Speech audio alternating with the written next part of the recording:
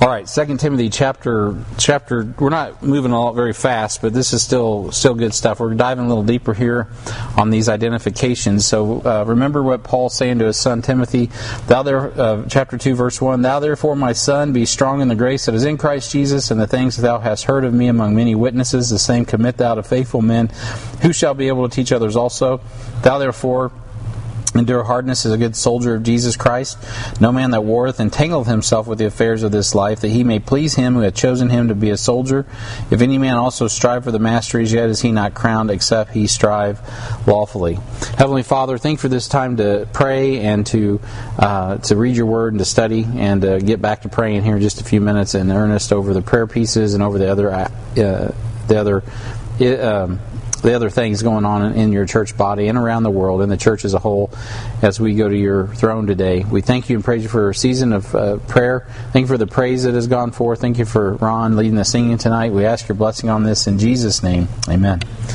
All right, so we've covered quite a bit, and I won't review everything, but we're talking about going from fear to fruitfulness, and picking up from our last messages prior to this one. And I laid out again that Timothy was a son, and from that sprouted forth being a good steward, a good soldier, a good athlete, a husbandman, a teacher, a student, a vessel of honor, and a servant. So those are the 9 things, and since there's 9 of them, that's why I'm going from fear to fruitfulness, because 9 is the number of fruit bearing. Okay, so we saw, just in way of review, our identification as a faithful son in chapter 2 and verse 1. Then we saw identification as a faithful steward in chapter 2 and verse 2. And now we're looking at discipline of a faithful soldier. So particularly out of the 5 verses I was reading, verses 3 and 4 are what we're talking about.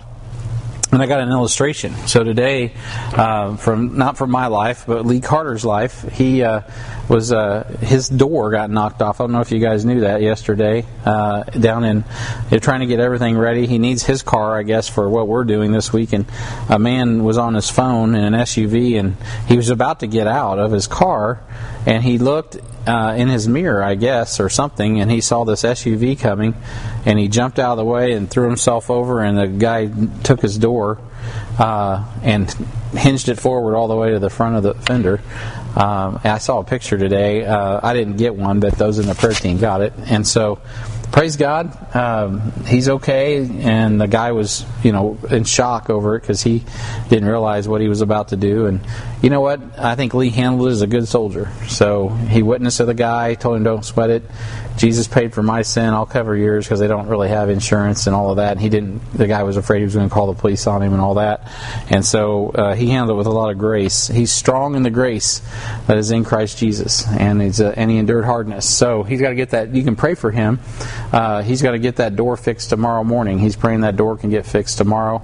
And so he's going to go Dominican on him and get whatever color it takes. It doesn't matter, just as long as he can get a door.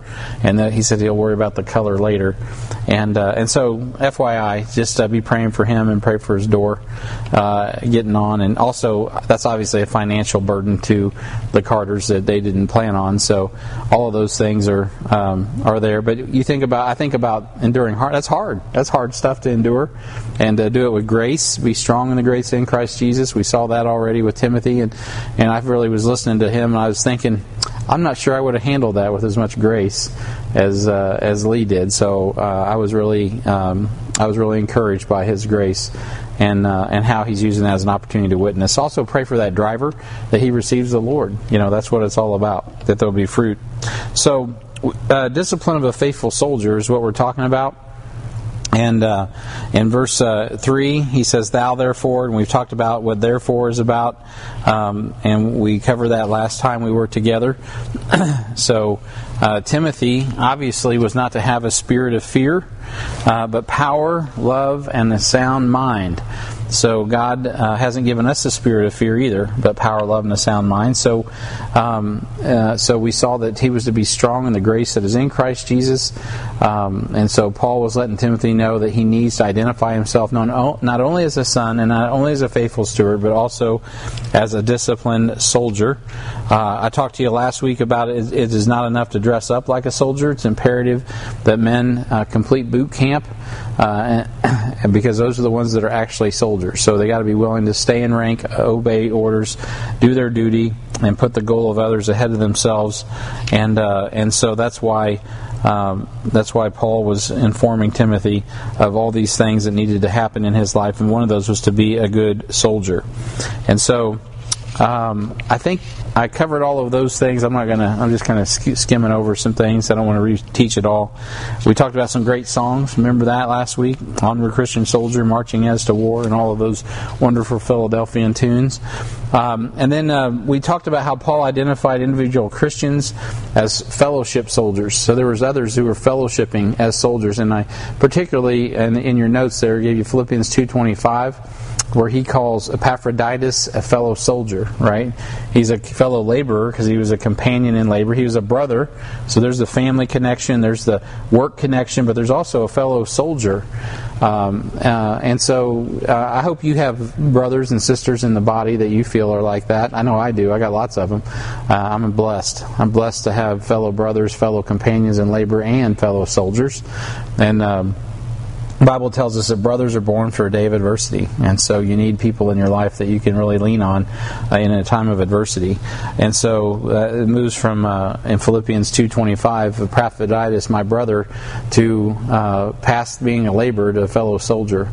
But he says he's your messenger and a minister, and he that ministered to my wants. So Epaphroditus was quite a blessing, not only to Paul but to the body of Christ. He was a faithful messenger as well. Philemon was also called not Philemon, but in Philemon, Apphia and Archippus were also called fellow soldiers. And so when we think about a soldier, we do think about people that endure hardness. Right now, I got two missionaries on my mind enduring hardness. I was thinking about how hard it was. Today was our prayer team meeting for Doug Howie. I was thinking about how hard it is to focus on a new property and taking the church forward when you know you got this legal cloud hanging over your head. And you know that's a distraction, but it's still a real distraction, right? And so a fellow soldier has to stay focused on the mission. And that's not always easy. It's easier said than done. But Apphia and Archippus were fellow soldiers. And so Paul mentions to the Corinthians that a man of God supplies himself as a good soldier. And we saw in 1 Corinthians 9:7, who goeth to warfare any time at his own charges, who planteth the vineyard and eateth not of the fruit thereof, or who feedeth the flock and eateth not the milk of the flock, muzzled not the ox that treadeth out the corn. So in this case, it's not like the supply system seems to be tied to the soldier himself. So, back in the good old days, before we had a standing federal army, you know how they used to go to war? They just gathered up everybody and got their resources together, and they mustered the troops and they mustered the resources, and they went to war. I mean, you're hoping that rich farmer has that old cannon from the other war that they had. So we need a cannon. I was able to tour down in Florida one time many years ago. I can't remember where, somewhere down around Pensacola area. There's an old fort that's out there, and they had these old cannons and stuff. And I remember them talking about that, how they, a lot of those weaponries were privately donated weapons to the cause. These are just, you got some money, we need to buy we need to make a new cannon, or we got to buy a cannon, or it's just amazing how things used to get done. And so, that's what Zelensky's doing. He's running around trying to find weapons right now and trying to find people to supply them. But what he says, a good soldier is going to need to plant some crops so he can have enough to go to war on, right? You gotta find some fruit, or who's going to go of his own charges? You gotta find someone to finance it, and we talked about that a little bit last week as well. War finances is an interesting discussion. So anyway, without getting too far off track, Paul teaches that the man of God readies himself with armor like a military soldier. In Ephesians 6:11-8, his entire body is covered. The loins are girded about with truth. The breastplate of righteousness is on. The feet are shod with the preparation of the gospel of peace. There's a shield of the Spirit, the helmet of salvation, and the sword of the Spirit, which is the Word of God. But don't forget, we always have to pray. We've got to stay in communications with headquarters, which is what we're here to do tonight. And so that is where we left off. 1 Thessalonians 5:8 was the last verse I read. But let us who are of the day be sober, putting on a breastplate of faith and love, and for an helmet, the hope of salvation. And so, in a large part this morning, that's what I was talking about, the hope of salvation. So we obviously get saved the day we trust Christ as Lord and Savior, but we're also waiting for our salvation, right? For our Redeemer, our Redeemer draweth nigh, right? So we're closer to heaven than we were the day we got saved. And so a good soldier fights a good fight. That's our point there, where we are in the notes. A good soldier fights a good fight. 1 Timothy 6:12, fight the good fight of faith, lay hold on eternal life, whereunto thou art also called, and hast professed a good profession before many witnesses. So meek and mild Timothy is also to be a fighter. And it's a good fight of faith. And by the way, so you don't have to fight for your right to party, but you do have to fight for faith, according to this. And so fight the good fight of faith. Right? That if you didn't have to fight for it, it wouldn't be a challenge. But there's obviously a challenge to our faith. And more, as I just repeat myself from this morning, the world we live in is just absolutely coming after the mind. And so we need to really make sure we gird up the loins of our mind and put on that helmet of salvation. In a war, you can afford to get your arm blown off. You can afford sometimes to get a leg shot off, and you can still kind of, if you can stop the bleeding, you can still get off the battlefield and live. But you get a hole in the head, it's pretty much curtains, And so we've got to keep our head secured in the hope of salvation and having that faith that a soldier needs, so that we don't get our head blown off spiritually. And so Paul commends Timothy in 1 Timothy 6:12 that he's already been fighting a good fight, and he has a good profession before many witnesses. And Timothy was a man that was commended in his faithfulness. So listen, I know that we're all willing to endure hardness. When there was a call to minister to unreached people groups in this church, man, the whole body mobilized and went out. When there's a call to go build Bibles, people mobilize. When there's a call for VBS, people mobilize. So this church is about mobilizing and performing, and has really performed under difficult circumstances on multiple occasions. And I can think of several, from the time we went to really mobilized and met the Bhutanese where they were at when they came into the country, to how people handle themselves through COVID and made sure to meet through their ABFs. And we came out of COVID, and there's people still whining about COVID. It's like, man, that was years ago. And I'm like, we almost didn't miss a beat. I think it made us stronger. So I'm not trying to brag or anything. I'm just saying that's because the people endure hardness. They know how to stay on mission, and so that's what it's all about. And so John McDougall alluded to the fact that men need something more. And so I submit to you that we have something more that we're looking at in the text this evening. God called you to be saved and join His unit. He has given you a church that understands the biblical mandate for operational readiness. And so we operate by 7 realities that identify why we need to be ready. And so I think I put that chart in I did. There you go. So you got this chart, and most of you probably know these are the 7 realities. I'm not going to go over these in great detail, but there's 7 non-negotiable realities that must be present in our church for us to be everything God has called us to be. Remember that slogan? Be all that you can be. All right, so we want to be all that we can be, and that means we're real people. We're meeting people from all walks of life. This is a church where people are welcome and wanted. We want to make sure that we're obedient Christians who resemble Christ, reflect Him and His nature. We minister to people in their marriages, their family, and their friendships. We have real relationships because we're real Christians, meeting real people where they're at. I've seen that happen today. There was real people here getting met right where they're at, not from the pulpit, but by people in the body of Christ, and just meeting them where they're at and taking them to the next step. And for some of those, that was to attend in church this morning. That's wonderful. That's where it's at. And that's that's just a step in some of them's path to get saved. But you know what? Inevitably, that's going to lead, which puts you right in the middle of that chart, to real battles, right? Real battles. And that scares people. One time I had someone say, maybe, Brian, you should change your verbiage in this chart because it's kind of like intense. And I considered that, and especially the middle one and the last one. So it's kind of like, man, you just, you might scare people off, or people might think we're militant. And so I prayed about it. I really did consider that. And I decided that, I think we should not change it because this is the language of the Bible.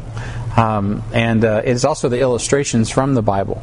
And I think that's kind of part of the reality as we go forward as a church. Of course, these are about getting to be, 18, 17, 16 years old now, but however old it is. But the concepts that God gave me for this, really, they line up perfectly with our 7 stages of spiritual growth as well. As we mature, we kind of naturally step through these processes of our relationships, our DNA, as I like to call it. And so real Christians are actively engaged in ministry that matters. That's what a real battle is.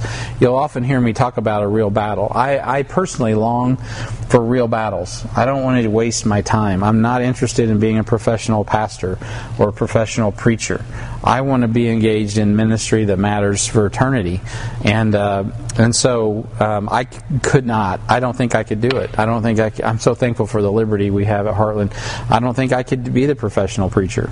I mean, obviously, I'm a professional preacher, if you want to call me that, but no way. I couldn't be Joel Osteen. No way in the world. And when I say a professional preacher, and I know some of these guys that they're just content. I mean, as long as their bills are paid and there's, people aren't arguing over the carpet color, just cha-chunk, week by week, just go by. I don't know how they do it. If I wasn't on mission, if I wasn't seeing people saved, discipled, and sent, and by the way, we need to send more people, so I'm not satisfied with that. But, I would definitely be beside myself. Because I would feel like a failure, quite frankly. Because that's ultimately the mission of God, is to make disciples. And it's not just the pastor's job, it's all of our jobs. The only reason I am a pastor is because that's the mission. And so real battles involve real Christians getting involved in ministry that matters. And that's what Paul was preparing Timothy. Timothy, you're going to be in this city called Ephesus. There's going to be 7 key churches there. And this is going to rock the region, but it's also going to rock the world. And it's going to set a model for the rest of church history. So bam, Now, I don't know that Paul knew that, and I'm not sure Timothy understood that, but God knew that. And so he's getting the information that he needs to be everything God saved him to be. And so what happens, though, is we go through real battles and we apply the Word of God in real ways. And I mean battles people today are dealing with addiction, they're dealing with emotional issues, they're dealing with mind issues, a lot of mind issues, a lot of emotional issues. Well, what's our job? Our job is to meet people where they're at with the Word of God and see God win those battles. But what inevitably happens is we become real ministers, right? We become people that can authentically help people with the Word of God. By reason of use, we have our senses exercised to discern good and evil, and we're able to rightly divide and then rightly apply. So the first step is rightly dividing the Word. The second step is not harder. That's rightly applying the Word. And that's why in our discipleship 2, we got it divided in 2 sections. We got discipleship 2. The work and the Word. How do we phrase that? I went blank. But anyway, it's about the work and the Word. So being prepared in the work and being prepared in the Word. And so some of it is like practical. There's a section Jeff teaches, as a matter of fact, on personal worship. That's about applying the Word of God. And then there's also just, you need to know the 7s. Like, you need to know how God puts His mind together in the Word of God so you can rightly divide the Word of God, so you can rightly apply the Word of God. And the reason that's important isn't just to have your charts lined out and to see all the types, so that's really awesome. It's to actually see the character of God. Several years ago, I knew a pastor who said he didn't read the Old Testament much because we're in the New Testament. And I'm like, man, I thought about that. I'm like, how can you not read the Old? I mean, I really learned more about God's character in the Old Testament as God is his character, right? He's got these laws on one hand, and then he's got this grace on the other. So you learn about God the Father when you're reading in the Old Testament and how he deals with Israel. There's just nothing that replaces that. It's outstanding. And so there's just so much in the Word of God that makes us real ministers. You've got to have the Word of God so that you can rightly divide it and then become a real minister as you rightly apply it. And to do that, you got to have exercise. And that's why in our goals, right, we edify, we exercise, we engage, or we live, we learn, and we love, or we know and we grow and we go. Whichever way you want to divide it all up, that all supports the three goals of HBF, however you want to say it. And then that'll ultimately refine real leaders. Here I said I wasn't going to spend any time on this, and here I am preaching it. And so then you're going to have real leaders. As you can tell, none of that's in my notes. But real leaders, what do? They reproduce ministers and ministries, right? So what we desperately need here at our church, and all the churches need, is people who reproduce not just people, but ministry. I mean, we need people that God can use to draw the body of Christ into worship and reproduce local churches who can go and be dropped off in a country like the Dominican Republic or Romania or China or Asia or Vietnam or India or whatever. And you know what? They're gonna reproduce. They're not just going to have church. They're going to reproduce faithful men and women who can reproduce others also. Then you're cooking with gas. As a matter of fact, that's what we are. We're just a plant off of another church, and our sending church was a church plant itself at one time, right? So we're reproducing what God has given us because of real leaders. I promise you this: if you don't have real leaders that have gone through who are real ministers that have gone through real battles, that rightly divide and rightly apply the Word of God, you're not going to have the reproduction power that you need. And then, of course, ultimately, we want to reach real war zones. And it's been my experience that actually this is where the two do conflate. The kingdom of God is spiritual, so to have a real war, you don't have to have a physical war. But it is interesting how oftentimes physical war and spiritual war kind of collide, like in Ukraine. God has highlighted that in our lives as a church, as we had Doug Howie one week and Derek Thomas the next week come through here, and they both say the same thing about Ukraine, and they're talking about Ukraine, why it's a real war zone. But what's really going on, there's a spiritual battle for souls. So no matter our geopolitical disposition, the reality is we see with spiritual eyes and we see, oh, there's a real battle there. And so we want to support that. That's how we got to Orissa, India. There was a real battle, like literally battle. People were getting killed. And that drew us. It drew me to Pradeep. It drew me to want to go there and teach people. I have an invitation to a place I'm not going to say right now, but next year. And it's based on a real war zone. Been movies made about it and stuff. I'm excited about the opportunity, not because I know anything about it. All I know is that the devil's been fighting against God right there in this key place on the planet. And I know it, like I know it, and there's got to be a reason God's invited us, because there's probably a real battle that needs to be fought in a real war zone. And so Christians are fully equipped, right? You need equipped Christians. Like, for instance, so keep this in mind, Jeff Trude. So next year, next September-ish, I'm going to need another person that can go with me. And I don't need someone in D2 or D1. I honestly don't need someone in D2. I need somebody who can teach in HBI. I need somebody to come with, because we're teaching at a different level on this trip. We need it because we're looking to teach real leaders who literally live in real war zones and are going through real battles. So all of that's the kind of makeup that we got to have in our leadership to be soldier-like in the way we approach ministry. So we follow that up with the biblical process for discipleship, right? Make disciples, and those are the three goals I mentioned. Did I put those in your notes? Oh, good. So those are at the bottom there. So make disciples, minister together, multiply mightily. Those are on that chart that I got in the Next Steps meeting. So that's what we do. We make disciples, we minister together, we multiply mightily, we edify, we exercise, and we engage, or we learn, we live, and we love, or we know and we grow and we go. However you want to phrase all those things to make it catchy, that's the three things that we're doing here at HBF. And those are the goals. But this is like the realities. And that's what Paul's doing with Timothy. He's getting him ready to deal with the realities of ministry. So we have a plan for real battles, and we understand that implies we need to be soldiers. So how are we going to do that as a church? And how are we doing it in an individual sense? So right now, we have some real battles, and unlike the we got Ukraine going on, but unlike the military, the pay for engaging in real battles is eternal, and the blessings are off the charts. So we got a much more of a reason to engage than most soldiers. The reality is that we are either not ready or not willing or not aware of the real battles that we face. And a few years ago when I preached this, we certainly were not. I think the church was much more asleep than we are today. So the need to make disciples starts right here where we are. Right? The church isn't about entertaining, it's about equipping. So if we don't train up our children in the way they should go, then we will not have any faithful men and women to engage with real people. So it does start in the home. So they can become real Christians who then have real relationships that engage in real battles to make real ministers who become real leaders who impact real war zones. Right? And so the real battles are easy to find. You just think about life before, the 20th century.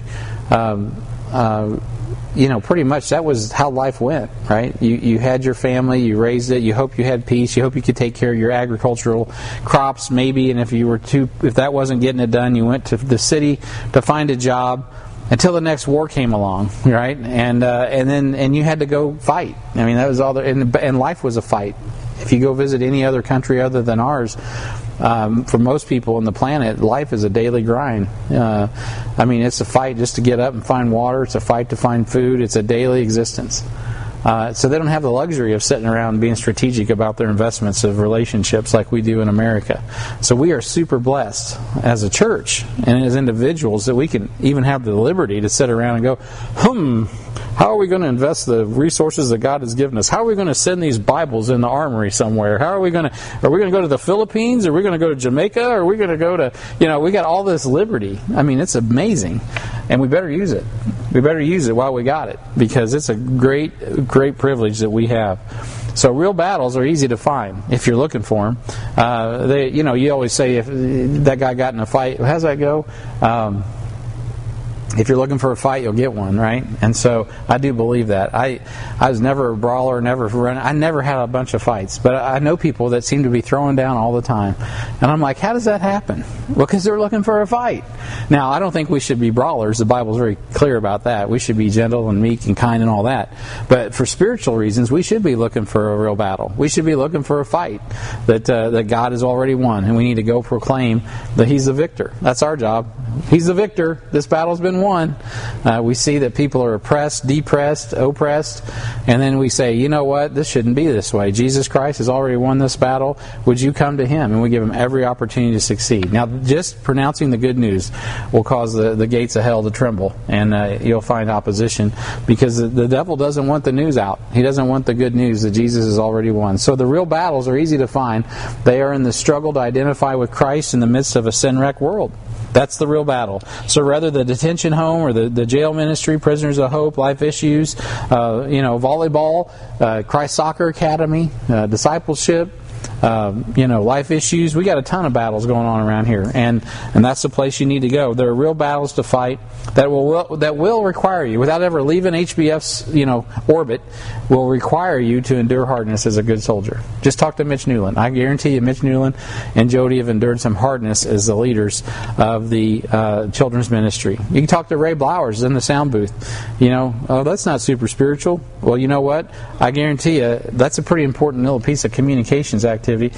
I guarantee you he's endured some hardness as a good soldier. So there's a lot of soldiering that goes on. Even you look at Don Van. You got I think he's probably he's in his 70s anyway. This guy's out here mowing our lawn every week like a good soldier. Unbelievable faithfulness. I mean, gold. Praise the Lord.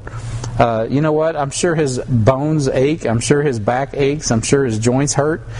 He's out here pulling weeds, and the guy's he's an example of the believers as far as just his work ethic. Not only that, the equipment doesn't always work. Yeah, the equipment's not always. Yeah, he's enduring hardness, and sometimes, of course, the older we get, the hardness is different. I get a call from Dorothy Thompson last night. She's at the nursing home, doing good. I'm doing okay. 94 years old now, 93 years old. She's enduring hardness just every day to get through is hard, right? I remember talking to Walt Cundiff about how hard life was as he got closer to getting to glory. And so, you know what? You want to make sure that you're ready to endure hardness, because life isn't easy and it's not fair. And we got to be ready to endure hardness, because the battles come, and they're not always sexy, and they're not always glamorous. They're not always high profile. Sometimes they're quiet and they're hard and they're out of sight and out of mind, but we still need to fight them and endure hardness as a good soldier of Jesus Christ. So Paul tells Timothy, "Thou therefore endure hardness as a good soldier of Jesus Christ." And so it is expected of a steward that a man be found faithful, and it is expected of a soldier that a man be found with the intestinal fortitude. So point A, enduring hardness. The implication from the text is that a good soldier endures hardness, and the poor soldier, what's he going to do? That's right, he's going to quit, isn't he? He's going to flee, he's going to lay down. And so when you look at those whom God used most of the time in the past, they have a toughness of a soldier. There's no wimpy Christians hanging with Paul in Rome. There were no wimpy Christians laying their lives down through the 10 pagan Roman persecutions. They weren't wimpy Christians being martyred during the Dark Ages. They weren't wimpy Christians standing for Christ during the Reformation. And Americans, even in recent years, that have been martyred or taken captive, and they're not wimpy Christians. Remember Martin and Gracia Burnham? Some of the meekest and sweetest people you might ever meet. They were tough. Of course, Martin gave his life in the Philippines, but there's been more since then. There are no wimpy Christians succeeding on the mission field today. What it was, we had Stephanie Wesco. She's no wimp. Her and Charles, that's not wimpy stuff. Seeing your husband get shot to death there as you're traveling in the car, and just not even a year ago, a guy got killed in same thing happened again in Kurdistan. They sniffed out that this guy was a missionary. Of course, it wasn't that hard to figure out, and he was working for the government, but he was a missionary, and they killed him. They hit him. They did a hit on the guy, and his wife and kids are stuck over there. Dad's now dead, very similar to Charles Wesco. That's a hard life. Now, I'm not saying we should have compassion, by the way. We shouldn't just go, this all comes with the territory, because it's obviously very difficult. But it does kind of come with the territory, doesn't it? It's hard. Those are hard things. It kind of sobers you up. And I just was talking to a soldier in Vietnam a couple weeks ago. I wasn't in Vietnam. I was talking to a soldier who was in Vietnam in the 60s. Let me rephrase that. And he was telling me that after going to boot camp, he goes, I was ready to kill people, so I thought. He goes, but I wasn't ready for war. He's they had me ready, but I wasn't. He goes, there's no way I could be ready for everything I went through. And so he went through years of drug addiction and alcoholism before God saved his soul. And now he ministers with wounded spirits. And so, some things that are hard, the reason you got to endure hardness is because it's hard. It's not like, this is easy. There's people, our brother Joe Sparks that's in heaven now, he's doing better now. But when he was on this earth, he had to live with everything that he experienced on Okinawa for the rest of his adult life.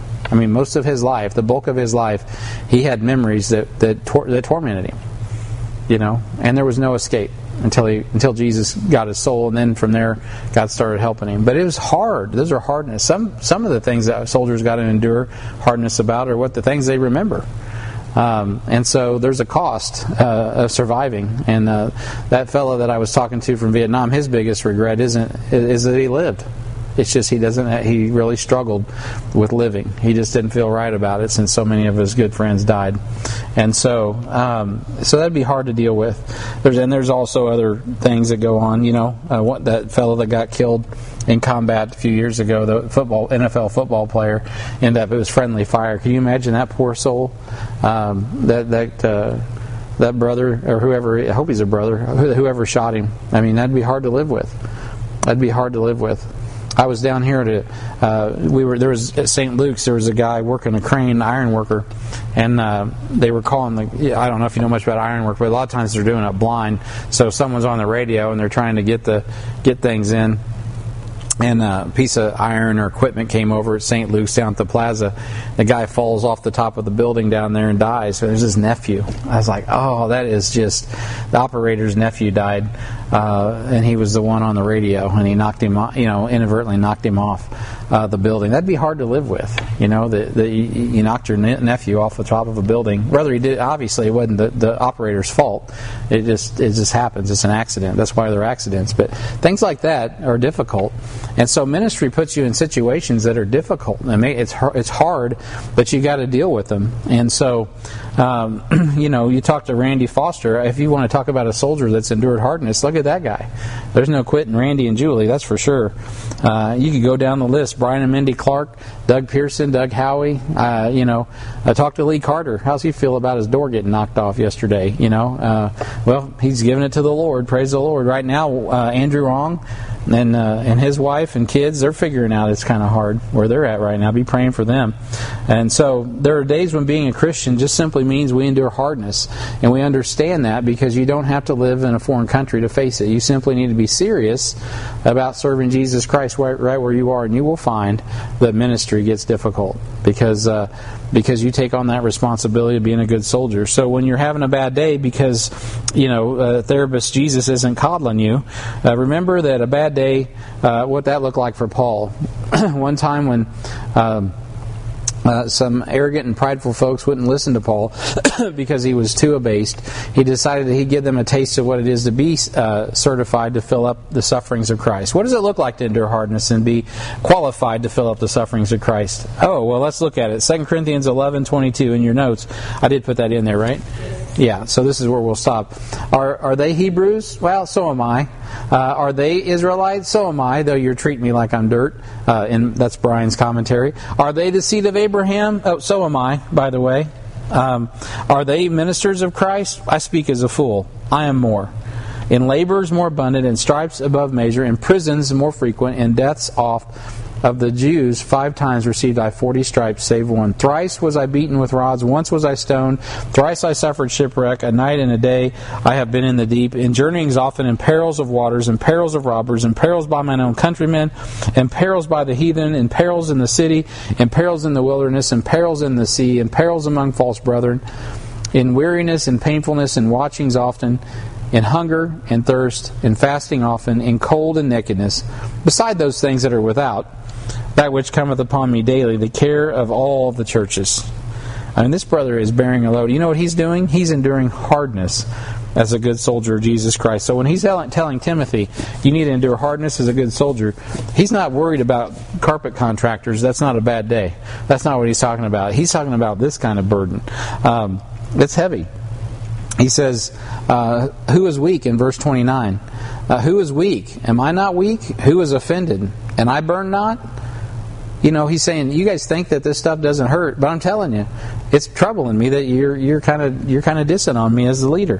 Verse 30, if I must needs glory, like if you're forcing me to tell you that I'm qualified for the job, if I'm going to have to glory, I'll glory of the things which concern mine infirmities. If you're going to make me talk about myself and earn credibility, here, let's just look at my stripes. We serve a living Savior. Remember His stripes? These ain't nothing like His. But this is what I got. I'm repping Jesus. Right? He's saying, if I got a glory, let me just glory in the infirmities, because this is silly. The God and Father of our Lord Jesus Christ, which is blessed forevermore, knoweth. He knoweth that I lie not. You know what? A good soldier, they're serving one person, and that's the Lord Jesus Christ. And so Paul was being super gracious and kind, obviously, with the church at Corinth. And it's a sad thing when a man like Paul has to prove his value as a minister, but it happens all the time. So when he did have to do that, however, he didn't appeal to his intellect. He could have. I guarantee you, he probably had the strongest intellect in the room, and yet he didn't go there. When he probably could have verbally or intellectually beat them up. He could have probably just twisted them in circles and left them on the ground. But he says, you know what? I'm not going to do that. I'm not going to tell you how stupid you are. I'm just going to say, look, if I'm going to glory, this is what it's costing me to be in this ministry. You're valuable, it's valuable, but most importantly, he's valuable. Let's move forward as good soldiers. He didn't appeal to his intellect, which he could have. He didn't appeal to his heritage as a Hebrew, which he drops there. He could have, but he didn't. He didn't appeal to his incredible conversion on the road to Damascus, which, by the way, was outstanding and unique. I mean, nobody. I mean, that's one for the annals of church history and eternity. But he didn't. Nope. He appealed to the sufferings as a good soldier. So that's where I'm going to stop. That's where he appealed, is to the sufferings of a good soldier. I could keep going, but I won't. So I got way off on my 7 reality chart, but it all goes hand in hand. All right, so that's where we'll stop. Next time we come back, we'll pick up point 4. Do you have a point? You don't have point 4, do you?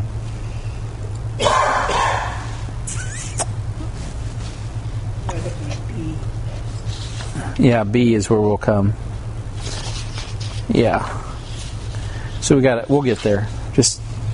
We'll just keep moving, because we got to get done here. I'm over time. So I just want to make a comment as you were doing this and thinking about suffering.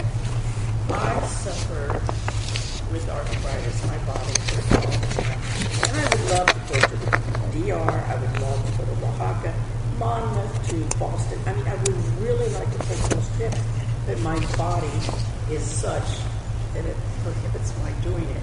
But as you were talking, I was thinking, okay, Lord, I can just trust you and say, okay, God, my body is suffering, but I'm going to suffer for you today. That's okay. You'll take care of it. And I'll be able to move the way I need to move when I need to move. But it's hard. Oh, I can't imagine how hard it is. I'm sure it's very difficult. And this Wednesday there will be a meeting of substitute teachers at the high school. And I'm going to go, but I'm not sure whether I'm going to sub this year. I don't know whether my body will let me. Yeah. I want to go. I want to do it because I love family. The will is there. Yeah, but how to do that is maybe hard to find with your body aging, unfortunately.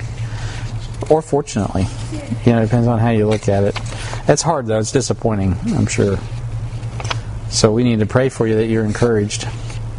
I will tell you this, you're an example of the believers in word and deed. I mean, it's amazing to watch what you do and how faithful you are. Steadfast, unmovable, always abounding in the work of the Lord. I've been thinking, do I continue with the Mighty Warriors?